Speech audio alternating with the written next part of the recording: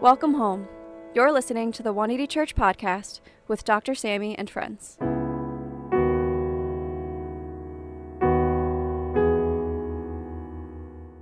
Dr. Sammy D. Kim is a Harvard-trained ethicist and co-founder of 180 Church NYC. He is a Yale Hastings Scholar at the Yale Interdisciplinary Center for Bioethics and the Hastings Center, where he explores the inequities surrounding health, immigration, and social policies, along with professional burnout. He is also a regular contributor to Christianity Today. For more information, please visit his website at samdkim.com. All right, you could all be seated. Welcome for all joining us online and in person at Central Park today. Just want to give you a moment of silence and solitude as we practice the rule of life to allow God, and even if you're not a Christian and you're seeking or investigating faith, God has a way, because he's God, to speaking to us in a way that we understand. You know, faith is not a leap, but a series of staggers from one safe place to another. So he'll lead you step by step. Will you bow your heads with me? We're going to just exhale all the automatic thoughts, ruminating thoughts, harassing thoughts that's weighing you down in your life. And just let God take it from you, for he's in control. And inhale the presence of God. The Bible says that to cast your cares upon the Lord, for he cares for you. And he promises that when you lift up a prayer, lift up a thought, that he will take those thoughts and give you peace.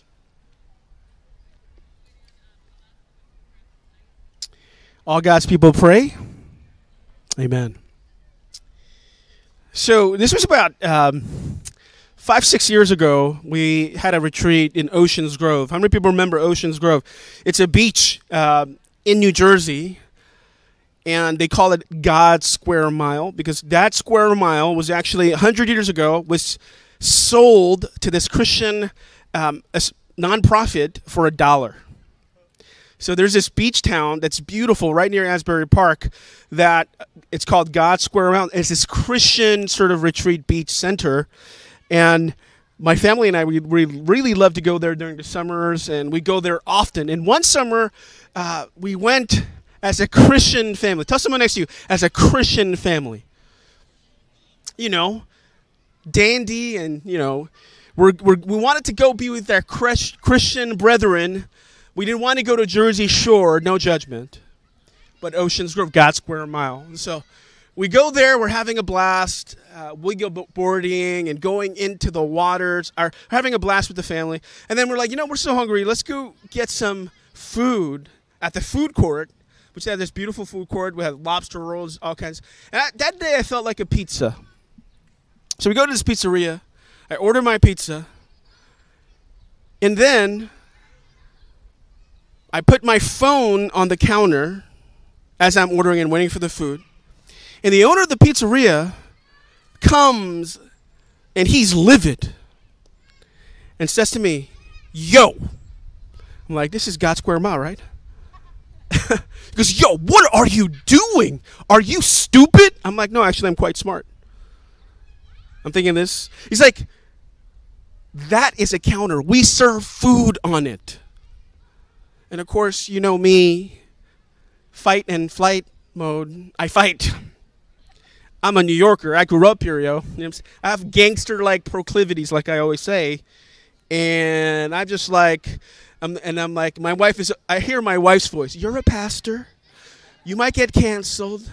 You should calm down." And she's always afraid of that, especially with my book coming out. So now she just, you know, doesn't take me nowhere. But I was like, what are you talking about? And I'm livid too. And I'm like, I didn't know. I'm sorry. He goes, "You know what? I don't want my pizza. Give me my money back."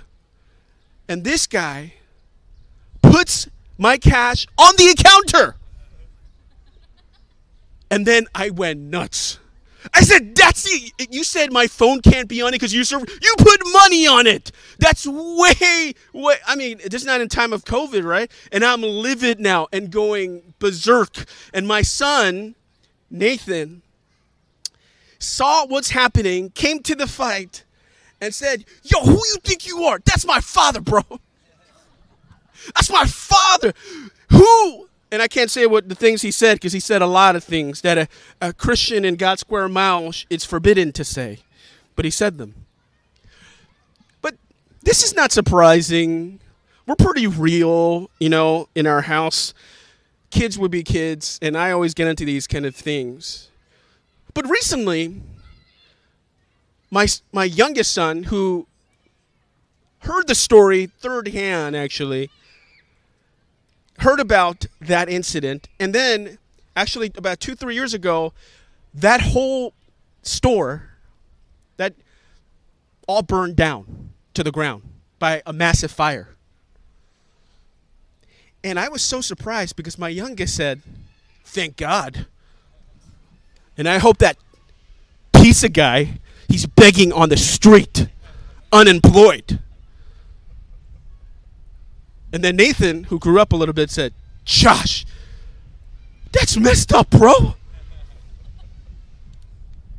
And it was a quiet rage. Tell someone next to you, a quiet rage. Any couples here know about that quiet rage? Not the tenacious rage. The tenacious rage is easily mendable, It's out in the open. But it was like a matter of fact. My son, who's into Stephen King, just with a quiet rage, like a matter of fact, like this should happen. You mess with my father, your store should burn down, and you should be homeless, begging on the street. You deserve that. There are things that I used to believe, like when you become a Christian, all your problems mostly resolve. And other lies I used to believe in. I was about 35. Nathan was about 9, 10. And let me tell you, just because you become a Christian doesn't resolve some of the confounding problems in our character. And you're like, well, shouldn't you know the love of God? You say you love Jesus and you know the love of Jesus. Shouldn't that just flow out of you? How many people have the love of Jesus flowing out of them all the time?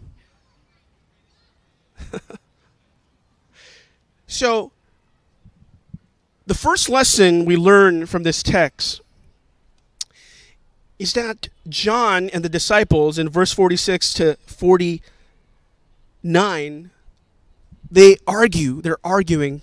These are the apostles we name our children after. They're arguing about who the greatest among them are. The GOAT conversation, like on ESPN. Jordan's the GOAT. Well, that's obviously true. LeBron's like top 10. Right, Danny? But becoming a Christian doesn't miraculously resolve one's emotional immaturity. That's something you have to grow out of. Because look at this. So they were arguing, verse 49, Master, said John, we saw someone driving out demons in your name, and we tried to stop him because he's not one of us. I'm the boss. Jesus says, do not stop him, Jesus said. For whoever's not against you is for you.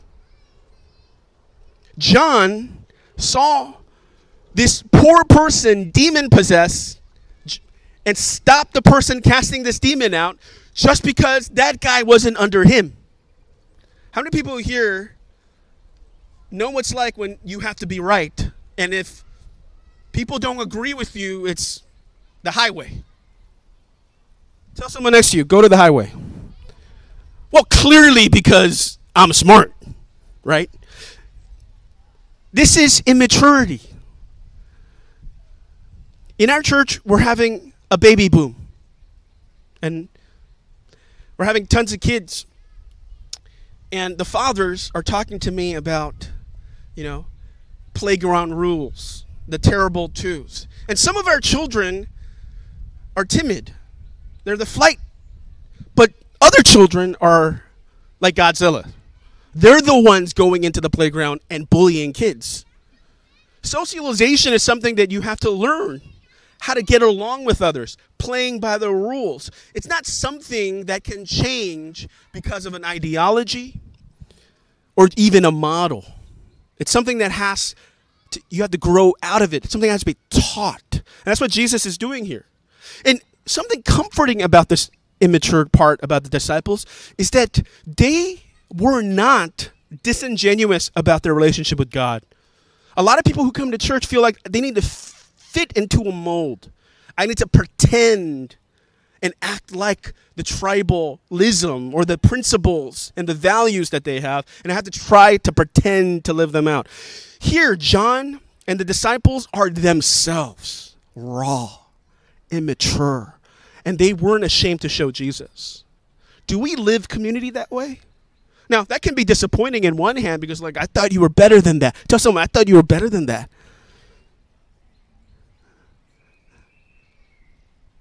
I thought you were better than that. No. Isn't this the reason, expectations, why people get hurt by the church? I came to the church.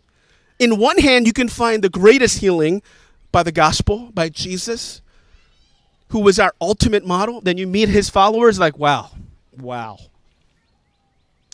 And that's why churches could have the deepest wound because of immaturity.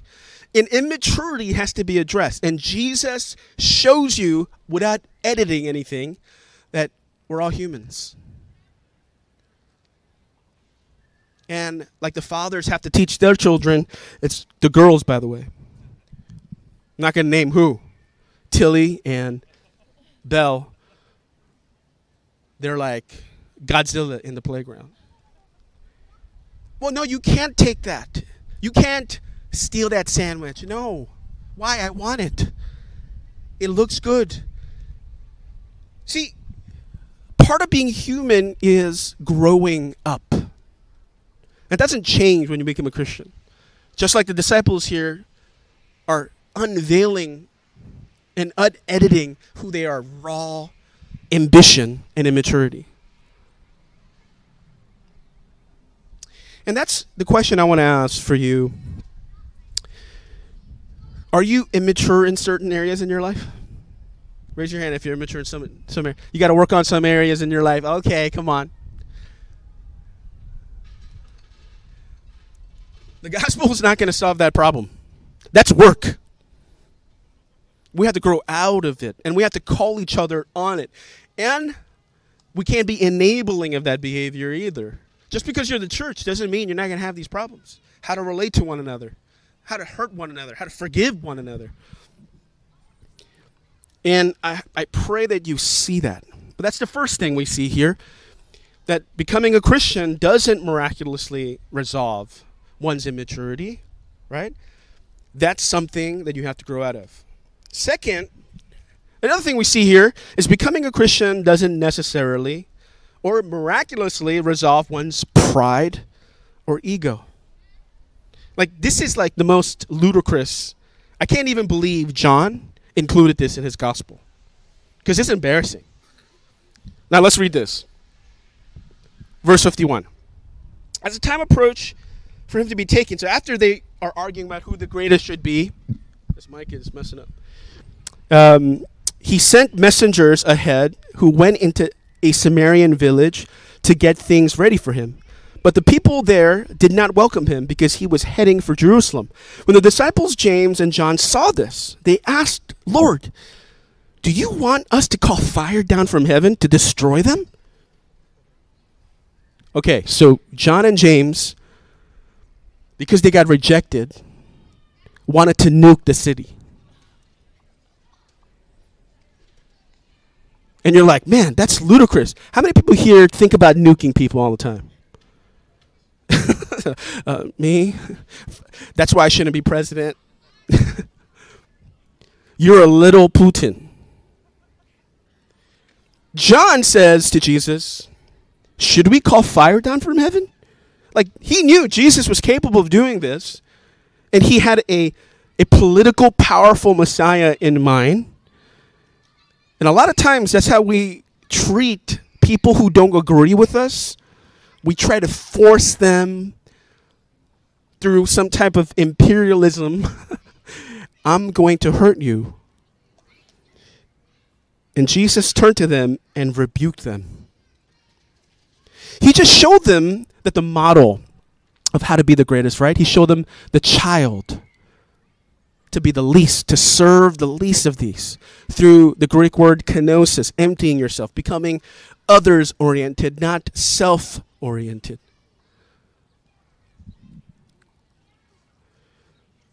So, becoming a Christian does not eliminate one's ego and pride. And this is why couples fight.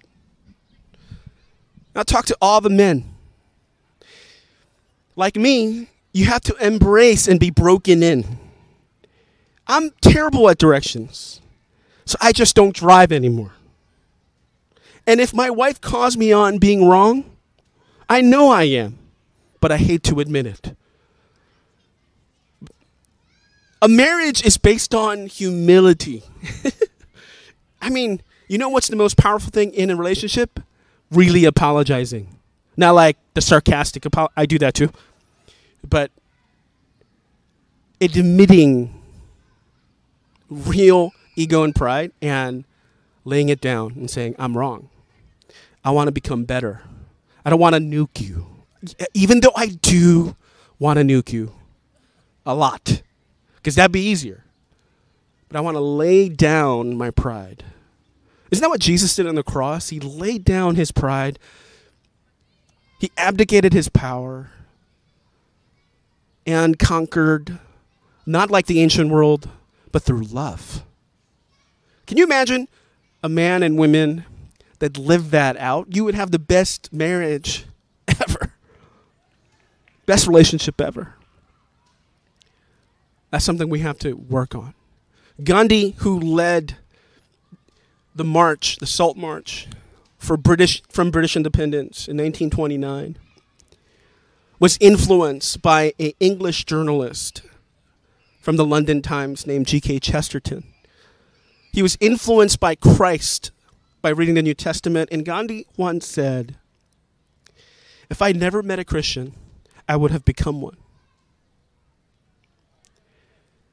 D.L. Moody said that out of 100 people, one person reads the Bible and 99 read the Christian. Now, I'm here to say to all the Christians, please, the immaturity and the pride, we can't ever eliminate it because that's part of human nature, part of original sin. But we can grow out of it and learn to love in the way of Jesus. Amen? And it's okay if you're broken. It's amazing to me, as we close today, that John was that honest with Jesus.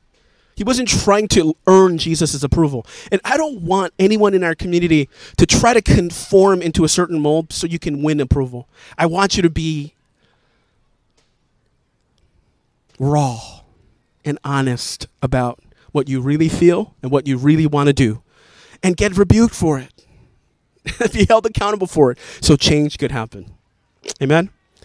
Let's all stand and pray together.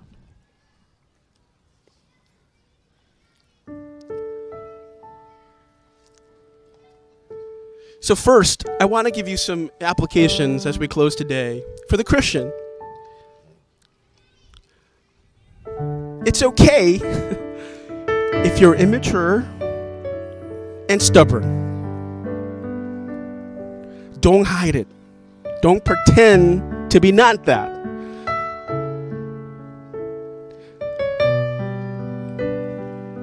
Be real before others and be real before God, and let Jesus, that's what it means to be a disciple of Jesus. Let him change you. It's a journey. For the seeker, I want to apologize to you for all the stupid and prideful things Christians do. Even this past week, I saw an atheist blaming the decision of the Supreme Court. Like, we protect your religious liberty. Why do you do this? Now, I'm pro-life. I believe every baby born is born of God. Now, the way we legislate that in a non-Christian, postmodern society has to be debated. And we should be persuasive by being real pro-life that's taking care of vulnerable communities, investing into impoverished communities, being the light and change from infancy all the way to death. We can't just be partial. And I want to apologize to those watching online and here for all the stupidity that we've done. And you know what? That's a good example why the model is Jesus, like Gandhi said, and not us. We're not saints saved by works. We're sinners saved by grace. Forgive us. Join us on the journey to become more than we are and become like Jesus. Will you lift your hands with me and surrender today? If we're being disingenuous, to be more honest and allow God to change us. We'll make this our prayer and end today. I am not ashamed of the name of all names, for it has the power to heal and to save. Strength for the weary, strength for the weary, peace to the troubled soul, to the troubled soul, and peace to the troubled soul. It's the name of Jesus. It's the name. It's the name of Jesus. Mightier than mountains. Mightier than mountains. He lives among the weak. Lives among the weak. Ruler eternal. Ruler eternal. Lover to me. Lover to me. I am not ashamed. I am not ashamed of the name of all names, for it has the power to heal and to save. To heal and to save. Strength for the weary. Strength for the weary. And peace to the troubled soul. Peace to the troubled soul. Peace to the troubled soul.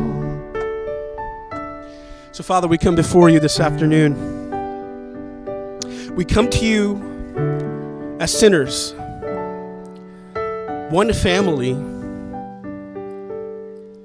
that need grace in our immaturity, in our pride. We thank you that you don't want us to pretend to be something we're not, that you're willing to meet us exactly where we are. The most powerful thing about the book of John is seeing him in the beginning. A man raw, a man hungry for power, even violent. The funny thing about the book of John is that his name is not on it. When he was competing with Peter for being the greatest apostle, when he wrote this book and letter, he names himself, every time the word John in English you see, is actually the disciple whom Jesus loved. His identity went from being the greatest, from achievement, from being right, to being the beloved. That is miraculous. A man that's that raw, that ambitious, and even that violent becomes a tender man of God that knows the heart of God, that cares nothing about fame or achievement, but wants to be known as the beloved of God. So when people tell you in Sunday school that John was Jesus' favorite disciple, they're wrong. That's John's propaganda. No, John wasn't Jesus' favorite disciple. John knew the revelation of being loved by God. And I pray, whether you're a believer or seeker, you would know that you are the beloved of God, a child loved by Him. Will you bow your heads for the benediction?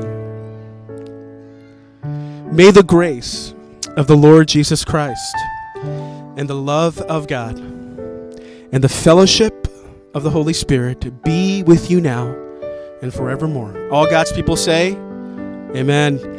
Enjoy a great day. There's sandwiches on your picnic, and bless our conversations. Blessings. Amen. Hi, everyone. Welcome to Day in the Sun. It's really good to see all of you guys here today. For those of you who don't know me, my name is Minyoung, and I'll be giving some community news before we go into today's sermon. Our first announcement is about tithes and offering, and if you're a member here at 180 Church, we ask that you remember to keep God in the center of your finances, so please continue to tithe faithfully, which you can do at Venmo, Zelle, Chase QuickPay, or PayPal.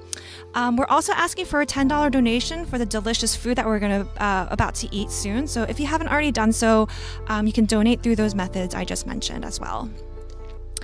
Our next announcement is about small groups, which are all being held remotely during this time. This is a great place where all of us in our community, we can go into smaller pockets and smaller groups and go deeper into the Word together and do life together. Our adult groups meet Wednesdays at 7:30 p.m. Our young adult group meets every Thursday at 7:30 p.m. And our college group, 180 Fellowship, is actually paused for the summer and will resume once school starts back again. If you're interested in getting plugged in, you can come talk to me after service. And we would also like to remind everyone here that we do actually have a live stream on YouTube of our services. So if you can't make it out one week to our service at 19th and Broadway at the AMC Theater, you don't have to miss out. This is a great resource for your friends and family that you would like to share with that can't physically be at service with us. So it's a great option to tune in and be part of community. You can find that on our YouTube channel at 180 Church NYC at 12:10 p.m.